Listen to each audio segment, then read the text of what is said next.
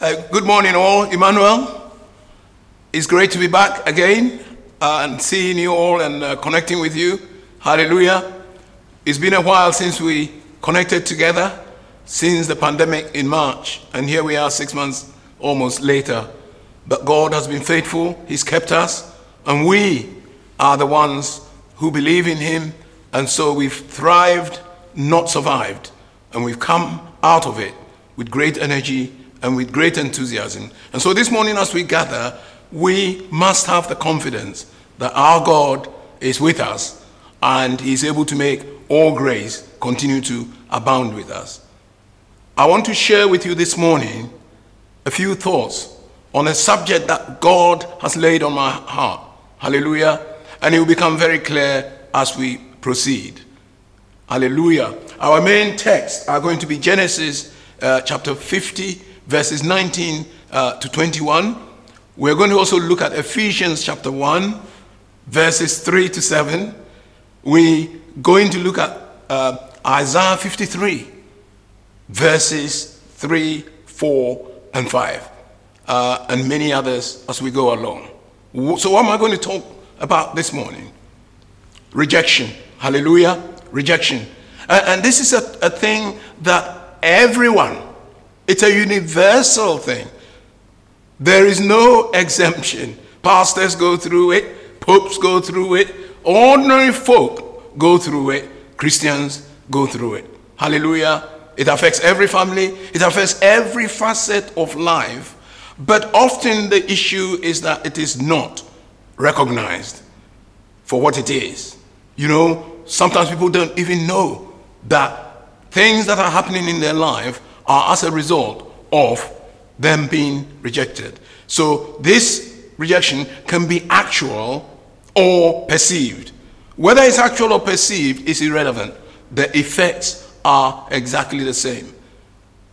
You look at this list that I'm going to read off to you now of people who you know now or heard of, very, very successful. Some of the most successful people on the planet, dead or alive. Elvis Presley. He was rejected and told to go back and drive trucks because he couldn't hack it as a musician. His vocal content wasn't acceptable.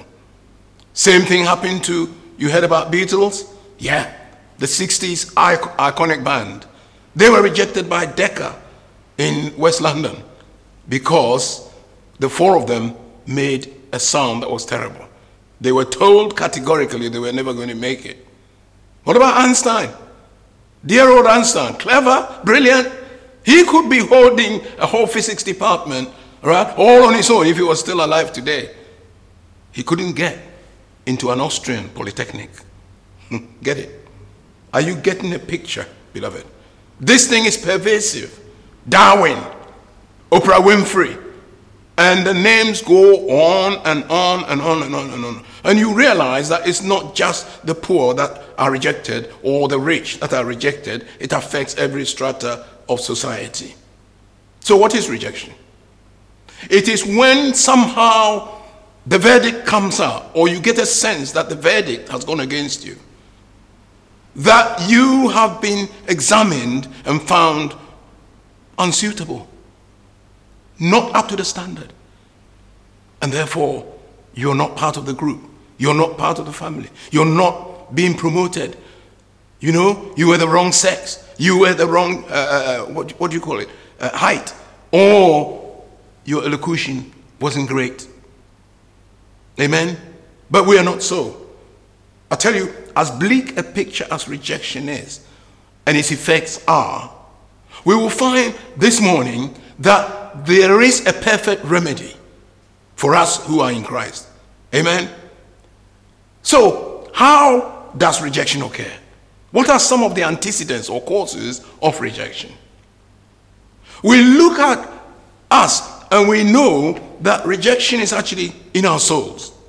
It occurs when, number one, even before birth, prenatal.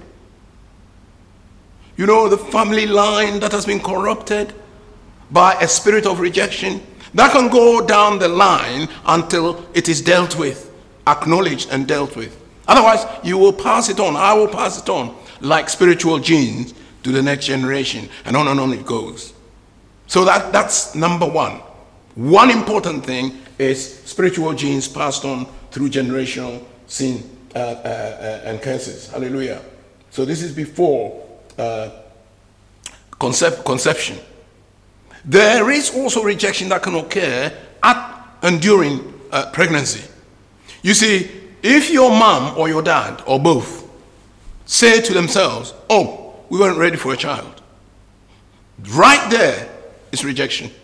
Right there, somebody is passing a judgment as important as your parents have already passed judgment that you were either the wrong sex or you were not. The time wasn't right for you to come. Where they wanted to have a baby, maybe 2 years down the line, you've come. And someone somewhere in their heart has opened their heart and said, he or she has arrived at the wrong time. Or even we didn't want a child.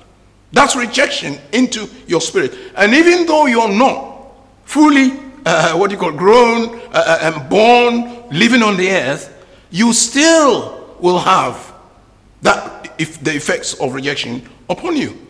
You will exhibit it as though it was spoken to you when you were 7, where you can actually begin to understand things in concrete terms. Where if you're a child of divorce, then also you will, and sometimes children who have experienced divorce in the family, right, come to a place where they know that one or the other of the parents or both have rejected them. So that can happen. Sibling favoritism. Maybe your mother or father loved one of your siblings more than you, and all along you have been harboring this, resentment and bitterness because of that rejection. Hallelujah. You have several causes. A childhood trauma. If you suffer childhood trauma, the chances are that you will feel that the very people who should have loved you, the very people you trust, have rejected you. How painful is that? How painful is that? On the unwanted or inconvenient child.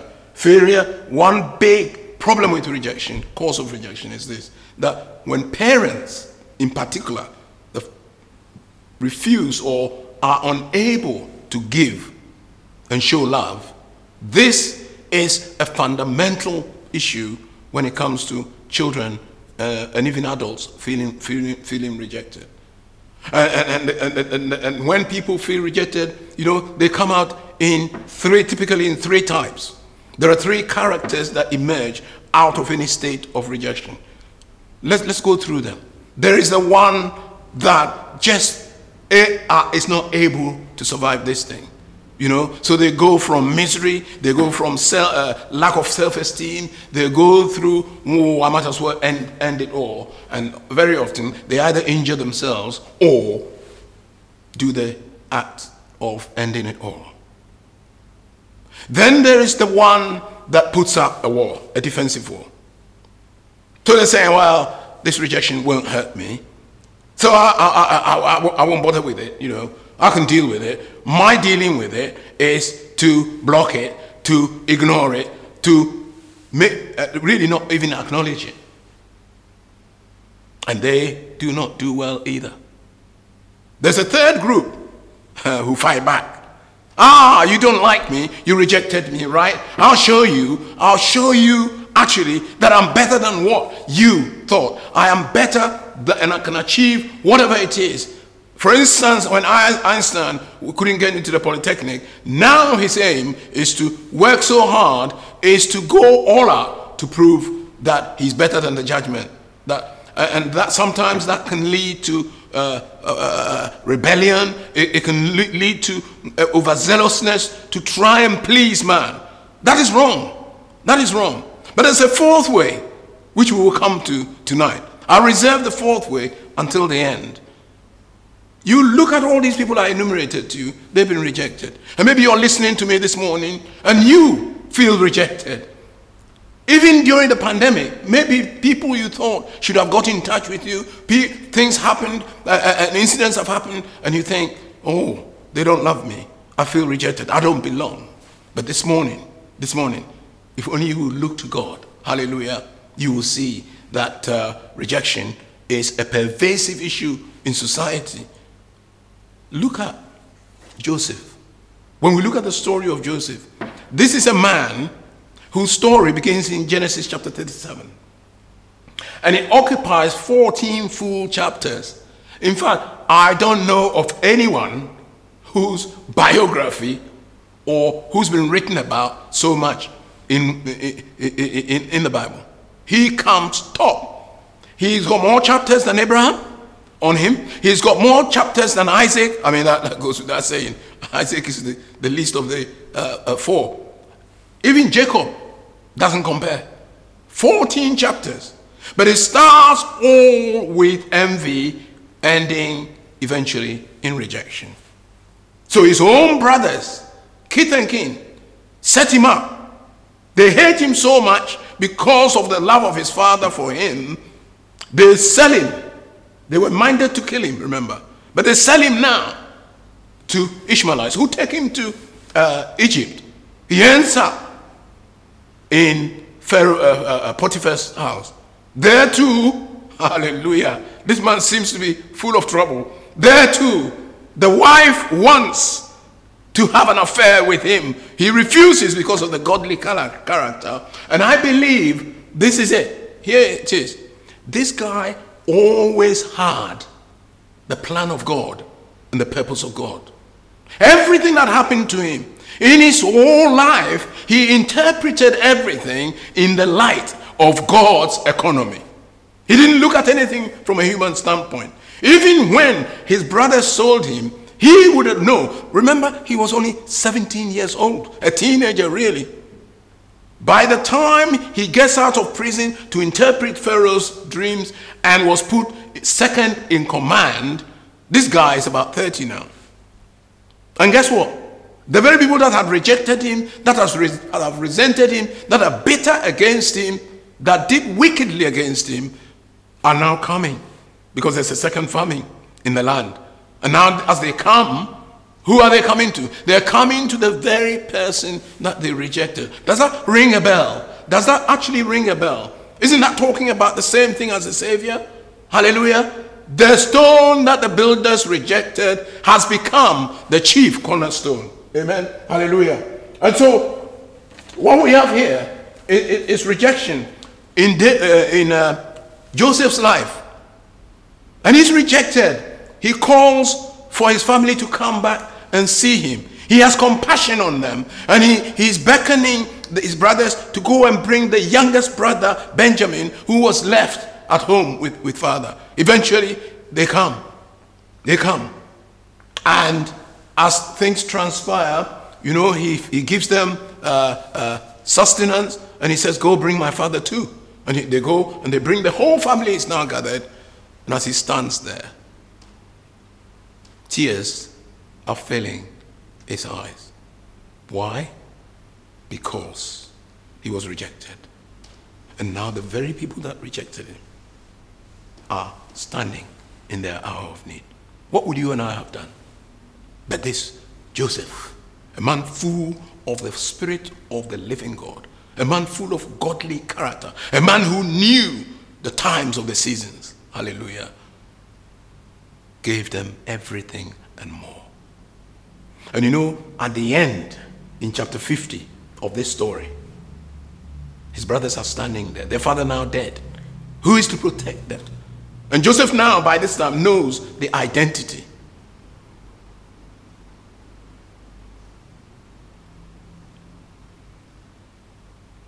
He knows who they are.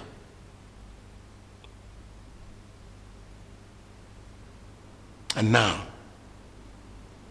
they're cowering. And he says to them, am I God to judge you? You meant this thing for evil, but my God always meant it for good. He sent me ahead right to Egypt here so that I might prepare for a time like this for you and all who are in need. Hallelujah. And so right there is a story that we've read and we've interpreted rightly in other ways. But beloved, underneath this story is a massive rejection issue which Joseph had to face. And he passed it with flying colors. Hallelujah. Hallelujah. And in case you're wondering, how about our Lord Jesus Christ? He was rejected at every turn. Listen to this. The stone that the builders rejected has now become the cornerstone. And all who hate me whisper about me. Hallelujah. So Jesus, the Son of God, was rejected. If the world hates you, keep in mind, he says, that they hated me first. At every turn, the Pharisees and the people rejected Jesus. In fact, it wasn't just rejection. They wanted to kill him. They just wanted rid of him because his message wasn't for them. Hallelujah. Hallelujah. Our Savior was rejected. The Bible says he was wounded for our transgressions. He was bruised for our iniquities. And the punishment for our peace was placed actually on him. Instead of us going through all those things because we deserve it, he came from heaven. And the Bible says he gave authority. He came to his own, but his own did not receive him. But to as many as received him, he gave them authority, exousia, to become children of God, born not of the will of man or the blood, hallelujah, but by the will of God, to as many as received him. And so for us who has received him, we need to understand that if whatever we've gone through, he is in touch with our infirmities. And he's able to deliver us, hallelujah, from whatever we've gone through. All we need to do is to understand that he was bruised, that we might be healed. He was wounded, that we might have life. He was punished, that I might have peace. Hallelujah. We have the remedy. Or Jesus rather has the remedy. And all we need to do is to come to him. Hallelujah. Acknowledging that we have a problem with this issue called rejection. Let us look at the cross. And if we think that men rejected Jesus, hallelujah, when we look at Matthew chapter 27, we hear these faithful words. Eli, Eli, lama sabachthani. Who do you think was speaking that? It was Jesus speaking that. Where? On the cross. On the way to providing you and me the remedy for everything we need to buy us back to God and to redeem and to save us, he was being rejected. Not just by men, not just by his disciples, not just by the leader of the future church, Peter, but by all 12. One despised him so much, rejected him so much, that he actually sold him. The 11, they were cowering. They were running away. But Peter had to go further. 3 times he says, I don't know you. Do you think that's rejection? You bet. I think so. And yet, right at the end of the Gospel of John, where's Peter? He's been marvelously restored. You see, in restoring Peter, our Lord was, and saving us, he was showing us a way out or back from rejection and the bitterness. Hallelujah. And the wounding heals when we come and we hand it to him. We need to see his example, beloved, and know that he is the only one who can bring healing in our innermost beings, our souls and our spirits. Amen. Hallelujah. And so we come to a place where even the Father has rejected his Son for you and for me. So that this issue of rejection or any other issue that we face is got a remedy. It's called the cross and the blood. Hallelujah. Hallelujah. What do we do? What do we do when we are rejected? We turn to the Lord. When Jesus hung on the cross and he said, it is finished, he meant exactly that. It is finished. It is finished. Because it is finished, you and I can live and move on. Even in the deepest rejection that we suffer, every wound that we have suffered in this life can be healed. In fact, I will go and say, that's wrong. It's healed in Jesus' name.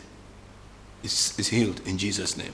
So we see as we come to this issue, that the only place is to come to the cross where there is divine exchange. Ephesians chapter 1 verses 3. It says, "Blessed be the God and the Father of our Lord Jesus Christ, who has blessed us with what? Every spiritual blessing in Christ Jesus." In Christ, when we acknowledge that we have a problem, and we come to Christ, and we forgive those who have hurt us, and ask for forgiveness for Christ, we appropriate all our heritage which is in Christ, some of which I'm enumerating in Ephesians chapter 1. When you got a moment in the quiet and the stillness of today, have a look. Go to the Word of God. Meditate upon Ephesians chapter 1, maybe verses 3, just to verse 7, and see what Christ has done for you and me. He has blessed us in Christ. He has chosen us from before the foundations of the world. Hallelujah. He has adopted us into his family. And if that wasn't enough, verse 6 says, we have been accepted in the beloved. What about verse 7? He has redeemed us. And so you see, blessed, chosen, adopted, accepted in the beloved, and redeemed. What more could we want? If Jesus passes a verdict that he accepts me, then what is the mere rejection of a man, as painful as it is? The Bible says, if my mother and my father forsake me, the Lord will always be with me. That's a promise from God, beloved. And what we need to do is to give everything to Jesus. The hymn writer says, what a friend we have in Jesus. All our griefs and sins to bear. What a privilege it is to carry everything to God in prayer. But you see, the refrain or the chorus has something for us. It says we worry and we are anxious and we suffer because we do not carry everything to God in prayer. God is doing anything amongst us, he's doing it only in Christ. And so as we accept Christ, as we live by him and let his life live in us, things like rejection, insults, wounding in our spirit. Beloved, some of us have been saved. We've been prayed for. We've been anointed. How many times? And yet there is an issue down there. And sometimes it is because these pervasive and hidden issues of rejection are working negatively in our lives. That's got nothing to do with being saved. You can be saved, as we all are, and still suffer these consequences. The remedy still is the blood. But you and I have to come to an understanding, and we need to claim that remedy. Hallelujah. We need to claim it. Just like we said yes when he called us unto salvation. Our healing is already done. Our peace is already purchased. Our adoption is already done. The papers have been signed. It's all legal. It's all kosher. Everything is done. But I need to buy into it. I need to live in it. Hallelujah. In order to be fully immersed. And that means drawing near to Christ and leaving every insult and every hurt to him. Hallelujah. And not worrying about me taking retribution. So how do I know that I'm healed of rejection or any hurt? It is this, that I love God and I live in loving obedience to him. Hallelujah. And as his love and his grace flows through me, it flows into me, but it flows also through me to the world around me. There will be no bitterness if I've really let go. There will be no resentment. These are the children of rejection. Many, many more children and offspring are spawned. But these two are the first and second children that come. I pray that this morning the Lord will burn this message into our hearts. And we all, having received it, will be gracious as the Lord himself has been to us, so that our neighbors are also forgiven as we are forgiven. this is not just a quid pro quo, but it's the only way to live so that we have health spiritually, in our souls, and in our bodies. May the Lord bless you and keep you. In Jesus' name, amen. Amen.